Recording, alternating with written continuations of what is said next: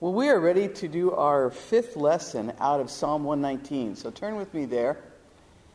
Psalm 119, and this lesson I've entitled Sustained by My Roots. We're doing a lot of root thinking because all of Psalm 119 is about God's Word. Whoops, thank you, darling. I always forget that. That will work better. But all of Psalm 119 is focused on God's Word, the many different facets and ways in which our lives are confronted by, enriched by, comforted by the Word of God. And we as a people, the very fact that you're sitting here this morning, you're saying, hey, God's Word matters to me. I want to learn it. I want to know more about it. I want somebody to help me, guide me. They might be down the path a little further than me. Bring me along. Teach me something. Let God's Word, enrich my life, confront my life, encourage me in times of my life. So God's Word is the center of all of these studies. And last week we talked about freedom. And those of you that came back, thank you so very much. I was afraid I was running you all off. But today we're going to talk about something a little less controversial. Today's lesson starts in verse 65. So 119:65. Let me just read you this particular stanza so you can kind of get a flow. It's called the Taith section. And it says, do good to your servant according to your word, Lord. Teach me knowledge and good judgments, for I trust your commands. Before I was afflicted, I went astray. But now I obey your word. You're good, and what you do is good. Teach me your decrees. Though the arrogant have smeared me with lies, I keep your precepts with all my heart. Their hearts are callous and unfeeling, but I delight in your law. It was good for me to be afflicted, so that I might learn your decrees. The law from your mouth is more precious to me than thousands of pieces of silver and gold. The two parts in this particular one that I wanted to talk about today are verse 67 and verse 71. And really verse 75 picks it up, and verse 107 does as well. But he says, before I was afflicted, I went astray, but now I obey your word. And the one that's particularly challenging is verse 71. It was good for me to be afflicted. I don't know. That's a hard thing to say. Sometimes spiritual people will make it sound like that's so easy. Well, obviously I'm not spiritual because it is not easy to say, hey, the bottom just fell out of my life and it's great. It was good for me to be whatever. To suddenly be a widow or widower. It was good for me to have, financial ruin. It was good for me to hear the report from the doctor. It was good for... It was? Yeah. That's the case that we're going to make today. Let me start our thinking by giving you an illustration out of World War II. How many of you know who Corrie ten Boom is? You know who Corrie is? All right, a lot of you do. If you don't, some great books to read about her and by her. She was a remarkable woman. Her and her family were hiding Jews during World War II and eventually got caught. And she and her sister Betsy were sent to the same concentration camp. I believe it was Ravensbrück, if I remember correctly. She's nodding her head, so it must be Ravensbrück. Anyway, they got sent to a terrible concentration camp. And one of the things that just wigged Corrie out, I don't know that it would have been on the top of my list, but it was on the top of her list, were the fleas. So they were just everywhere. It was a wooden bunk beds, dormitory kind of thing. Tons and tons of women jammed in there. They don't have clean clothes. They don't have clean bedding, if they have bedding at all. And their fleas were everywhere. And Corrie, was just on a rant about these fleas. Just hated them every day, whining and complaining to Betsy about the dumb fleas. I would have had a long list of things to complain about. I don't know if the fleas would have been on there, but probably. But she was on a tear about those dumb fleas. Now, one of the things that happened was they were able to hide a small Bible in some of their possessions. And so every evening, they would get the Bible out, and then the two of them would begin to read it and encourage each other in God's Word. Well, other women in the dormitory there, in that part of the concentration camp, kind of heard about it, and somebody else would come over and start listening in, and they would share to her, and someone else would listen in, and whatever. And they were always afraid that the guards would see them gathering. And if the guards saw anybody gathering, they'd start screaming, separate them, stomp in there, make a big scene. But as the fleas got worse, The guards didn't want to go in there. You know where this is going, right? And after a little while, because the fleas were so bad, the guards would not go in the dormitory. And every night, with great freedom, out came the Bible, and everyone in the dormitory could come, and they preached Jesus as freely as if they were in their own home, because of the dumb fleas. And one day, Betsy called that to Corey's attention. It's the fleas. God is good, and he gave us fleas. I think about that story when I'm prone to whine about whatever the circumstances are in my own life. And that's essentially what the writer is going to say to us. God sent fleas, and it was good. You could put in something besides the word fleas there, but that's his contention. So let's jump in.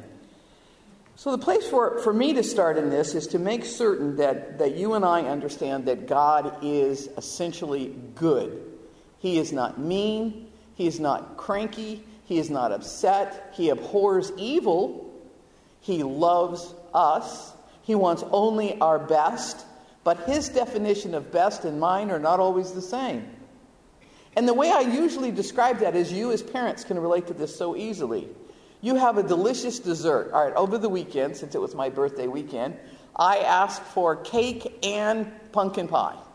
So I'm a pumpkin pie aficionado. I like the one from Caro's, all right, or Coco's. I guess it's Coco's. I had to drive far and wide to find one. These guys down here weren't baking, so I had to go to another Coco's to find my pumpkin pie. For whatever reason, I like that. Don't like Costco. Thank you. Don't get me one. It's not quite the right taste. Anyway, so I ordered up 2 pumpkin pies, and I wanted a big sheet cake from Costco. Now, bear in mind, for the last 8 months, I've not been eating any sugar. So we got to the mountains. Well, actually, before we ever got to the mountains, I got up on Friday morning and said, it's time for a piece of pie. And I had a piece of pie. Now, pumpkin pie should have a double portion of Cool Whip. So if the pie's this thick, Cool Whip should be that thick on all sides. You should not be able to see the brown at all. And I had one of those for breakfast. And then we got up to the mountains and we had lunch, and I had another piece for dessert. And then a little later in the afternoon, we were playing cards, which, by the way, I brought the trophy home. Thank you very much. Anyway, we were playing cards, and it was time for a piece of cake. So by the time my actual birthday, when I went to bed, I had 3 pieces of pumpkin pie and 2 pieces of chocolate cake in one 12-hour period of time. And I wondered why my stomach bothered me for the next 3 days. If you were a parent with me on Friday at some appropriate time, you would have said, Sweet pea, I love you, that's enough. Not because you're mean, not because you don't like me, or don't want me to have something that was making me very, very happy, but you knew better. 3 pieces of pumpkin pie in a 12-hour period of time is not a good idea. 2 more pieces of chocolate cake thrown in just on top, definitely overboard. And as a good parent, you would step in and say, that is not good for you. And I know that, so stop. But God is good. He's not mean. He's not looking out to withhold from you something like, oh, she would really be delighted with, so I'll keep it. I won't make... Yeah. God is not like that. He is good. Look at you're in Psalm 119. Go back to Psalm 107 just for a second. Psalm 107. We're getting in our minds the fact that God is indeed good. Psalm 107, verse number 1. Give thanks to the Lord, for he is good. Statement of fact. His love endures forever. Now back into our Psalm 119, the second thing I want you to get is that you are good and what you do is good. Look at verse 68. You are good and what you do is good. God is interested in our best. Not necessarily allowing me to have my 3rd piece of pumpkin pie. That might not have been the wisest choice. But God is interested in my good and doing good for me. James chapter 1 in the New Testament talks about every good gift comes from above. When you are really enjoying something, whether it's a sunset or a piece of pumpkin pie, you should be able to turn to the Lord and say, this is good, and it came from you. The sunset was painted for me today. Thank you. This is good. This piece of pumpkin pie, the first one, that was good. It was all right. It was a good thing for me. God is interested in giving good gifts to his kids. Much like as a parent, you're interested in doing good gifts for your kids. But there has to be a limit. When a child is, 6 years old and handed the keys to a Corvette, that is inappropriate. It's wrong. It's not good. But we act like when God doesn't give us the keys to the Corvette, that somehow he's being mean to us.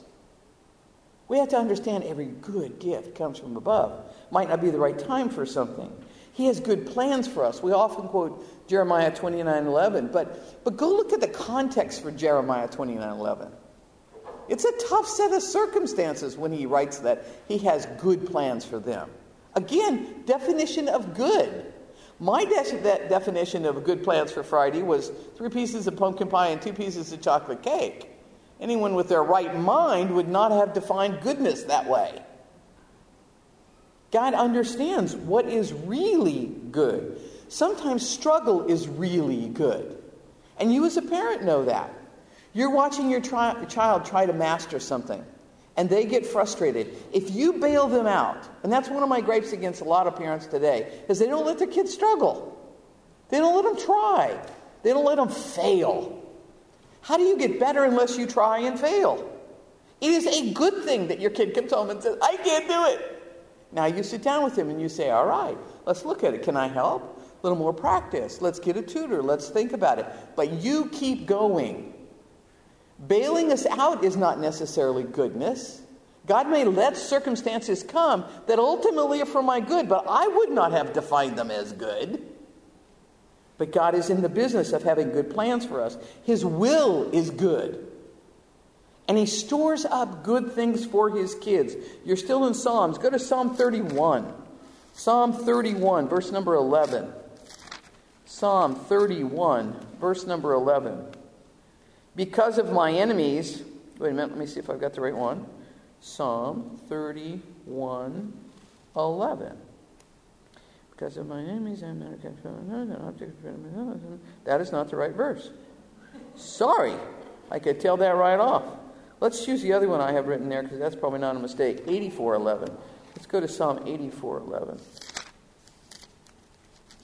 I may have written this while I was under a cloud of sugar. 84:11. For the Lord, there we go. For the Lord God is a sun and a shield. The Lord bestows favor and honor. No good thing does he withhold from those whose walk is blameless. He is interested in storing up good things for you and for me. So what we have to be careful about is this definition of good. Good does not mean fun, necessarily. It may sometimes. It doesn't necessarily mean enjoyable. I've had some good experiences that were very, very, very hard. And I would not have wished them on anyone. I would have not chose it if it was in a list that I could check off. But when I went through it, I looked back and said, oh, that was good. The definition of good is not what I might define as good. It might be difficult to endure. It might hurt for a season. But ultimately, God is promising us in our passage in Psalm 119 that he is in charge and doing good. It takes an element of trust on our part, especially during the times that's very difficult.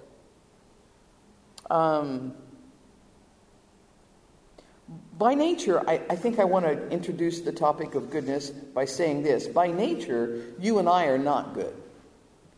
We are under the curse. Romans chapter 5 says, Adam entered the world, made a wrong choice, and a curse came on the world. We are sinners by birth. But I quickly am a sinner by choice. I can't blame it on him because I confirm it in my own choices in my own life very quickly. I am not by nature good, meaning perfect. Moral standard. I'm not. I fall short. We've talked about this before. What is true, though, that in Christ I now have his goodness. We are declared good in Colossians chapter 3 and verse number 9, not because we earned it, but because it has been imposed upon us by the righteousness of Christ. So the bottom line for us to understand as we dive into this passage is that the Scripture is saying it is good that I was afflicted. That is a statement of truth. And we need to get our arms around that. Now this term afflicted, it might also be translated humbled. It was good that I was humbled. You ever do something and you're feeling a little puffed up about it, and all of a sudden the bottom falls out, and there you are, and whatever, you're all together, and it's not such a cool moment. And afterwards you see where God was doing a work in your heart. You got a little haughty, you got a little something. You got to put that. Nobody but me has ever been in this scenario. Okay, great. Thank you. I so appreciate that support.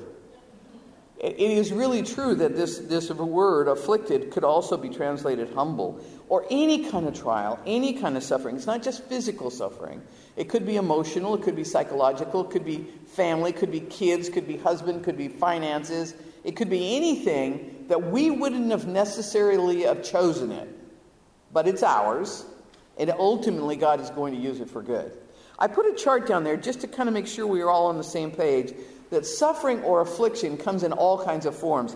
I found this chart a few years ago, and I really liked it. It helped me.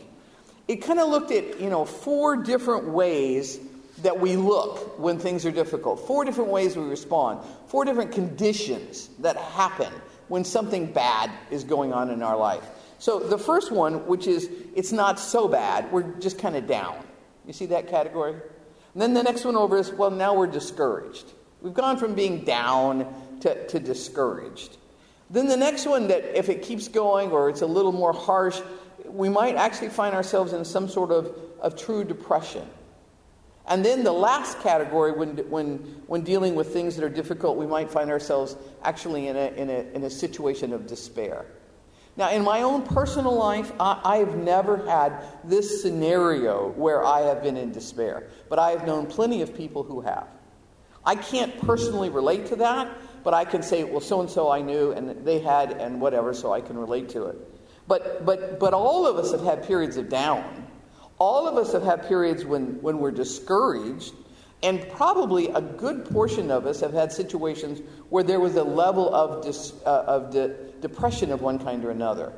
Now, those moments of depression in my life have been fleeting. They have not been long. I've not had that very dark cloud that lasts for a long period of time. Maybe some of you have, and that is a difficult scenario. But you see the categories. So now down the left-hand side, I want to look at what it looks like. So if you're down, it's a sad face. It's a tough morning. It's till you get your 3rd cup of coffee, or till you have a chance to talk to your husband and clear it up, or until you take 2 aspirin and the headache clears. It's not a big deal. But if you are suffering through some real discouragement, all the joy's gone out of life. No matter what, it's hard to kick up any joy. There's some issue that's going on. Maybe it's in you, maybe it's in your kids, maybe it's in your husband, maybe it's financial. Doesn't matter what it is, but there's an issue. Depression, it looks a lot more serious. It's not just an episodic sadness, it's a cloud of sadness. It's just sitting there. It's not going anywhere. And often these men or women have that very difficult sense of helplessness. I don't know what to do. I got no choices. They feel like they're just stuck. And ultimately, it looks like despair. And despair is on the outward side maybe very extreme, or on the inward side very extreme. There is an overwhelming sense of helplessness. And that's why when folks get to the place of feeling like suicide is their only choice, they've been in despair a while. They are out of options. Now, you and I might look at them and say, well, wait a minute, you got family that loves you, and blah, blah, blah. But from their perspective, they have suffered so much, they're in that, they see no options. So how long does it last? We already talked about downness is brief. Maybe discouragement is temporary. Depression, it feels like a season in many people's lives. And despair is it never goes away. It's just there all the time. I love this question. Who suffers it? Well, down, everybody. If you're going to be honest, this last week there was a moment somewhere when there was a sense of downness, unless you're just an unusual woman. But there's downness all around us. It happens for fleeting reasons all day long, every day. But discouragement, most of us at one time or another. It's a very rare person that says, I've never been discouraged.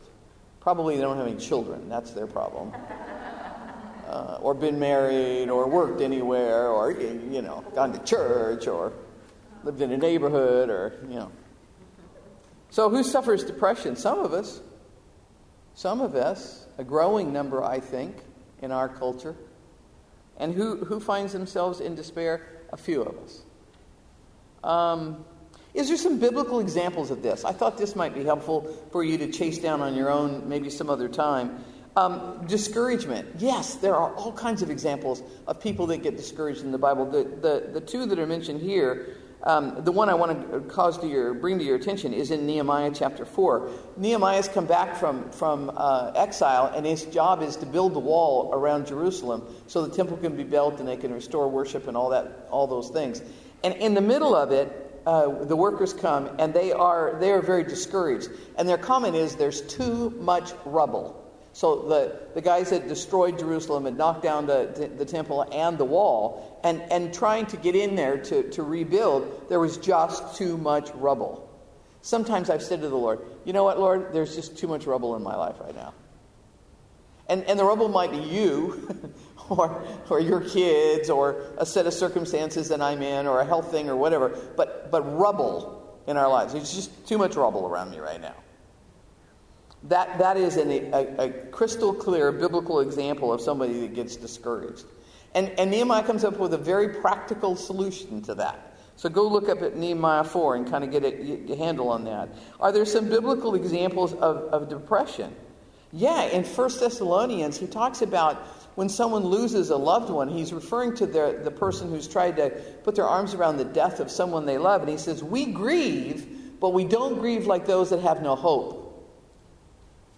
In my lifetime, let me say this. In Bible college, we were sitting around one day talking about what we wanted to do, as people that were going to serve the Lord full time.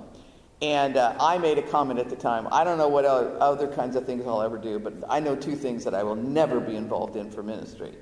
One of them is I want nothing to do with hospital. It's a creepy place. What do you say? People are sick. I never know what to say. I want nothing to do with hospitals.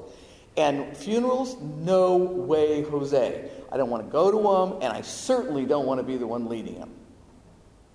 Those of you that know me are already chuckling. I spend half my time in hospitals. I am more comfortable in hospitals than anywhere else. I love going to the hospital. And I personally have officiated at 15 funerals. 15. The one that was the hardest was a couple I knew in my old church, and their father passed away. He was not a believer. Half the family was not a believer. Only really the girl who asked me to do the service knew the Lord. Oh, that's fun. And add on, half the family hated the other half of the family. I'm not kidding. In the funeral home, the Hatfields sat on this side and the McCoys sat on this side. And they're throwing spit wads at each other. Not literally, but might just as well. What do you say in a situation like that? Well, you say nothing about the person who's passed away, and you talk about the gospel. I'm using that as an example just to say there are times when people grieve, but they grieve like they have no hope. If you lose a loved one and you know where they are and where you're going to be with them, yes, you are still distraught and discouraged and brokenhearted, but not grieving like those that have no hope. So there is a difference in some examples here that the Bible would share about depression. And then despair. There are some biblical examples of that? Yes. And if you find yourself encroaching in this category, I urge you to go look at 1 Kings 19. 1 Kings 19 is a story about Elijah, who has a very high moment spiritually, and then the bottom falls out. And how does God deal with Elijah when the bottom fell out? In fact, he got to the place where he says, I have had enough, take my life. If you've never been to that I've had enough spot, praise the Lord, but it is a terrifying position to be in. And there's a biblical example of how God dealt with Elijah at that time. So, what helps these people? Well, if it's just being down, some distraction helps. A piece of music, a phone call with a friend, a piece of chocolate cake. A slight distraction will probably do it. What helps with discouragement? Well, obviously the opposite of that, encouragement, which is why you and I should be such encouraging people. You all walked in here today. I don't know what's going on exactly in your lives. I can read some, but you're hiding behind those things now, and it's even harder. Appreciate you doing that. Thank you very much. We appreciate it. That way we can keep having Bible study. But it's hard. I don't know what you walked in here with, but I guarantee that maybe a third of you walked in heavy-hearted this morning. So wouldn't it be great if before you walked out, somebody somewhere said something that was encouraging and uplifting and helped? That's one of the joys of working in a place like Stony Brook. You can't walk 20 feet in that building without being encouraged. Somebody's going to say something. Somebody's going to slip you a note. Somebody's going to write you something. Somebody's going to hit you with an email or a text. You want to surround yourself with those kind of people. That they're going to be an encouragement to you because you need it. I don't care how put together you are. I don't care how wonderful your marriage is or how great your kids are or financially you're in great shape or whatever. There's still a need in our soul. We need encouragement. What about depression? Well, what you need there maybe is the professional guidance of somebody that can take God's word and walk you through things. It might be a professional counselor. It might be a Bible teacher. Hello. It might be a friend at church. It might be someone that you feel comfortable sharing with. But they're going to take God's word and they're going to lead you directly to some encouragement.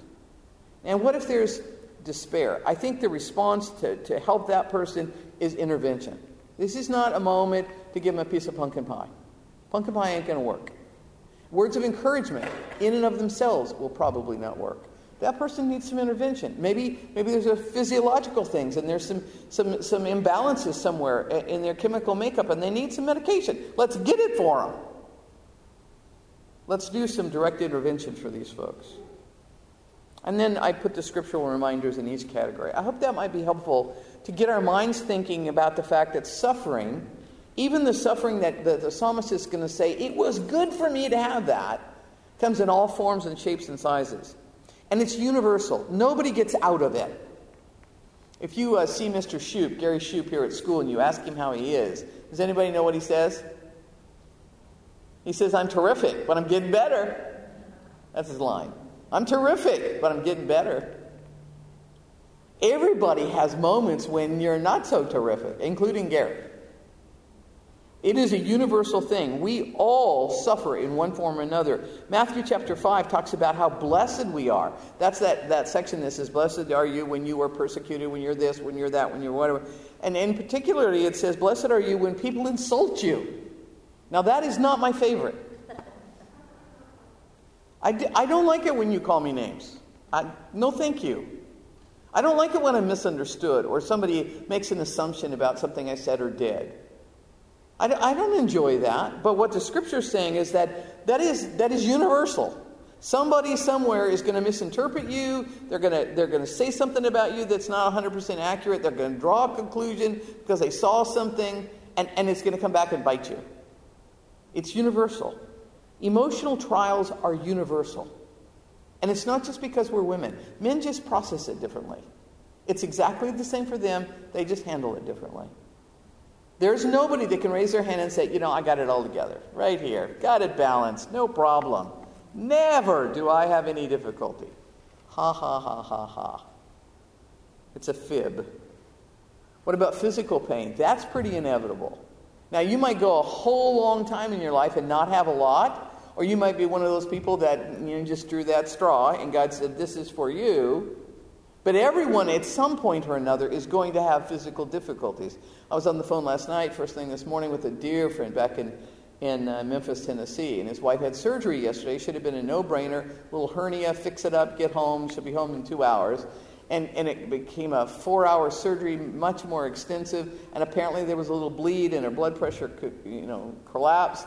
And rushed her into ICU and all night long trying to figure it out. And this morning they discovered, yep, she's bleeding a little bit. And they're not sure whether they have to go back in or not. This woman has had, if I remember correctly, 4 or 5 surgeries with this same surgeon. It's just her lot, short straw, I don't know. It is inevitable, though, that something will hurt sometime because you're dying. We spend a lot of our time in our culture denying that. We do. Now, nothing wrong with the appropriate amount of self-control and self-discipline that allows us to work out and so on and so forth. That's all good, not a problem. But if we're using it to kind of fake ourselves out that we're not really decaying, it's a fake out. We are decaying. Something's going to start to ache. I could mention several if you were interested. Physical pain is inevitable. Suffering is absolutely inevitable. It is a misconception when we look at Christians and have this attitude of, well, if you were a Christian, all your problems are solved. Not so. That just sets us up for this huge fall. Well, I thought Christians weren't supposed to be depressed. Where did you read that? Hello? I thought Christians weren't supposed to be discouraged. Well, not permanently, but give me a minute. Right? It sets us up for this horrible fall if we look at each other and say, you're perfect and I'm perfect. Everything's good. Well, I'm not perfect. I suspicion you're not perfect. And it's not all hunky-dory every day. Now, that's not to say that it's depressive or horrible or anything else on the other extreme, but we have to be careful to not set ourselves up for a ridiculous standard that Christians never have any of these difficulties. We do. They are inevitable. In Philippians chapter 1, verse 29, it says, it's been granted to you that not only to believe on him, but also to suffer for him. It's been granted to you. Whoopee, Erica, you get to suffer. That's essentially what the scripture says. It is inevitable.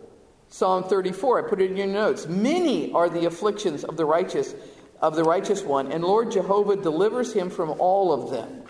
Delivers them. Not necessarily makes it go away at the moment we want it to go away, but ultimately is working for our good. When my dad said no to the second bowl of ice cream, while I didn't like it at the moment, I came to understand that the no, Sherry, was out of his love and care for me. In a similar way, when we get a no from the Lord, or we get something that's less than enjoyable as a set of circumstances, we got to trust our Heavenly Father. Pain and blessing, they run on a parallel track. The example of that is Jacob in Genesis chapter 32. Jacob's going to meet up with his brother.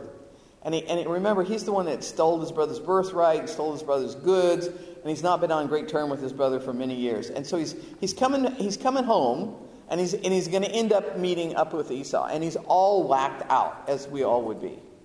It's like going to a family reunion with your brother and you haven't talked to him for 20 years. Pretty tough moment. And so the night before, he wrestles with God. He has a knockdown, drag-out, literal, physical wrestling with God. He says, God, I can't go. He's going to eat me up. He's going to kill my family. He hates my ever-loving whatevers. This is not good. I can't. And he has a wrestling match with God. At the end of the wrestling match, God's convincing him, you're going to be okay. But the Bible says he touched his thigh. So for the rest of his life, Jacob limped. Now, Jacob limped, not because God didn't love him, or that God wasn't going to make it okay with his brother. He did. But the blessing and the painful thing ran on pain and blessing ran on a parallel track. He got the blessing of the restored relationship to his brother, but he got the physical reminder to maintain his humility for the rest of his life.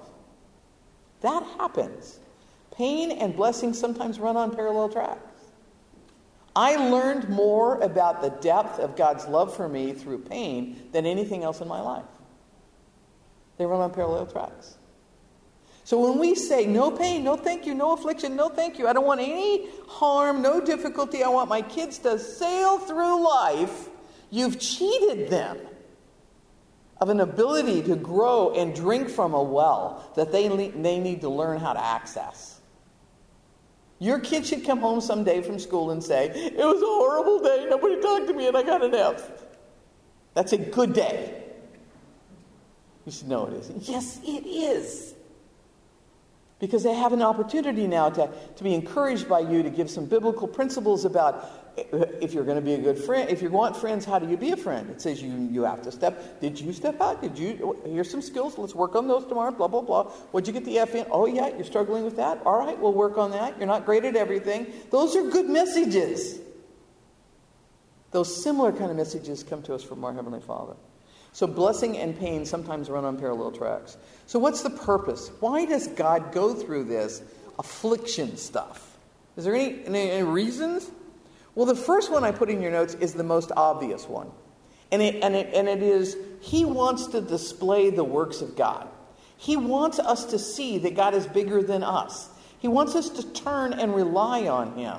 When the blind man got healed in John 9, when they're asking his parents, well, is he blind because his parents sinned? Or is he blind because of his sin? Or is he blind because somebody dropped him as an infant? Let's get to the root of the cause of the affliction. And what does the Bible say? And right there in John chapter 9, in John 9, verse 33, he says, he was blind so that you can see the works of God at work. Again, in John 11, when Jesus' friend Lazarus, they're coming screaming, he's dying or will be dead or you got to get there. Oh my goodness. And the Bible says, wait a minute, the works of God are on display. When you and I go through affliction, there is the opportunity for the works of God to be on display. That doesn't mean it's perfect. That doesn't mean you never cry. That doesn't mean you never whine. That doesn't mean you never lean in because it's a tough day. That just means that overall, you have enough sense to say, God is good. I know it. In the core of my soul, I know He's good. I'm going to make sure that He gets on display. Maybe through tears, maybe through gritted teeth, maybe in a painful moment, but nonetheless, I am intentionally going to say, God is good and I'm going to put Him on display. What's the second reason why we might suffer? Just plain old ordinarily to get our attention. Hello, Sherry. Stomach ache, the intention of the stomach ache is to say, stop eating the sugar. You know, pain is supposed to be an indicator. It's supposed to be, ooh, something's wrong. Tummy ache from 3 pieces of pumpkin pie and 2 pieces of chocolate cake were God's way of saying, really? You want to start throwing up or what do you want? About 2 more pieces of pumpkin pie and you're down for the count. Right? He gets our attention with affliction. You say, well, I didn't need Him to get my attention. Oh, maybe we did. It doesn't mean that necessarily you were a horrible person and God was whopping you upside the head because you're this big sinful person and He wants to, nail you for it. No, but just a little attention getting. For me, in my life, I can always tell when the balance of my life is not right. Headaches start coming, fatigue is there, I'm losing some joy. Those are indicators. So the headache is a little affliction that says, maybe you should have said no to those last 3 things you said yes to. Maybe you ought to get a little more rest. Maybe you ought to be eating this instead. Those are attention-getting things. Sometimes He uses affliction to get our attention. Psalm 25, I put it in your notes. The troubles of my heart are enlarged. Bring thou me out of distresses. Look upon my affliction and my pain and forgive all my sins. Sometimes it's a place to start. Okay, Lord, am I off key here? Am I a little out of balance? Is there anything that I should be doing that I'm not? It doesn't necessarily mean there, and we don't stop there, but it's a possibility. In fact, I put in your notes at some point, I guess I didn't put it here, somewhere else. He uses in one place, he says, so-and-so and so-and-so is asleep. Paul does. And the word asleep is a euphemism for he died. He died because he was making poor choices. I keep eating 5 pieces of, dessert a day. You're going to be coming to my funeral because that ain't going to last. Sometimes God, uses these kinds of things to get our attention. And we need to sit up and pay attention at that. Not the only reason, but one reason. A third reason. When affliction comes in their life. Sometimes it's just to help us grow. Maybe we're in status quo. We weren't being challenged. And God says, all right, let's get a little challenge in there. Let's mix things up a little bit. You've been cruising. Let's put a little spice in here with a challenge here or a challenge there. Sometimes it's just plain for us to be able to be positioned to grow. Sometimes we wouldn't choose it. Sometimes, we wouldn't choose to do that extra 25 sit-ups or push-ups or whatever they might be. But if we're goaded a little bit, maybe we will, and maybe it'll help us grow. A fourth reason that affliction sometimes comes is just plain to discipline us. It's not the only reason, but sometimes it is. Sometimes we're just off track. In fact, that's what the psalmist is saying in 119:67. Before I was afflicted, I went astray. The implication is, I went astray, I got afflicted. You get it? That's happened to me in my life. And it was very clear when the circumstances were such that I could step back and look. I went, yeah, I get it. Mm-hmm. Stopping that right now. Whew. Not a good friendship. That one's going to bite me. That's an attitude I need to get rid of. That's something I need to start. Sometimes afflictions are there to discipline us. Sometimes, and this happens a lot, we get something so that we can have a taste of it, so we're in a position then to comfort others. The passage in 2 Corinthians, he talks about this has happened to you so that you would know how to comfort someone else. Who is the person, when you get the call from the doctor and says, the lump is something, who's the next phone call you make? To that good girlfriend that you know has already been there. They've walked down that path. Who is in the greatest position to comfort and encourage someone who lost a child in infancy? Someone else who has lost a child. Who is the best person to talk to when the financial bottom falls out of your house? Someone else that's walked through it and can talk to you about how God was good even during those circumstances. So sometimes stuff happens. Not because we need to get him getting our attention, not because his works are necessarily on display, not because we necessarily need to grow, or that there's any kind of discipline going on. It's purely so that we're now in a position to say, I've walked that path. I know what that one's like. There's a sharp turn down there. Watch for it. I'm in a position to encourage someone.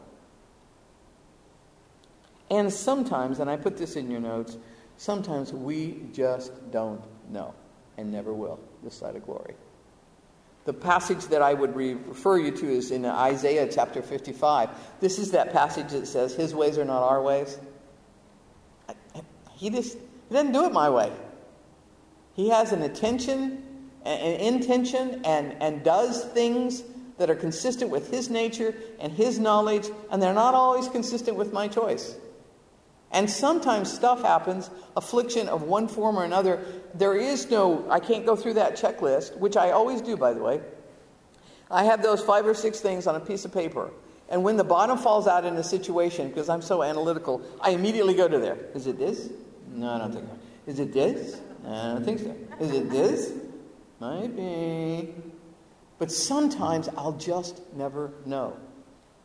And that's the time when I have to trust. So let me give you my so whats to this discussion. Remember, we started by reading verses like verse 67. Before I was afflicted, I went astray, but now I obey your word. Verse 71, it was good for me to be afflicted, so that I might learn your decrees. Verse 75, I know, Lord, that your laws are righteous, and that in faithfulness you have afflicted me. Look over to 107, I think it is. I have suffered much. Preserve my life, Lord, according to your word. So what's the so what to all those? Well, I wrote it this way. I wrote it this way. I wrote it this way. It was good for me to be afflicted because now I'm obeying your word. If you're in something, and you can identify some left turns in your behavior or choices, then stop them. It was good for me to be afflicted because now I'm lining back up. I'm making better choices. I'm stopping that. I'm starting that. I'm working on that attitude. Good. That's a good thing. Second one, it was good for me to be afflicted because now I'm learning your word. Now I'm saying, wow, there are other reasons. It's not just happenstance that something bad happened. There is a good God behind this. Well, maybe I need to get in God's word. Take Sherry's notes from this week. Look up every one of those verses and spend a little time thinking about it. It was good for me to be afflicted because now I'm learning your word. It was good for me to be afflicted because I'm learning to trust you. When you're 5 years old and your dad says no more ice cream, there's no joy in Mudville there. You just think he's mean. But you get on the other side of 25 or something and have a couple of kids of your own, and you tell your children at some point, no, they can't have that second bowl of ice cream. You're going to hear your dad's voice, and you're going to say to yourself, you know what? He had nothing but my best interest in heart. He just knew better. It was good for me to be afflicted because I'm learning to trust you. And that's an important thing. It's good for me, fourthly, to have been afflicted because I'm learning to delight in your word. It's not just I have to get in it, but I want to get in it. Romans 12:12 says, be happy in your confidence, be patient in trouble, and pray continually. That's a mature attitude. That takes a little while to get there. To be able to delight in something that's painful, that's PhD Christianity there. That's maturity.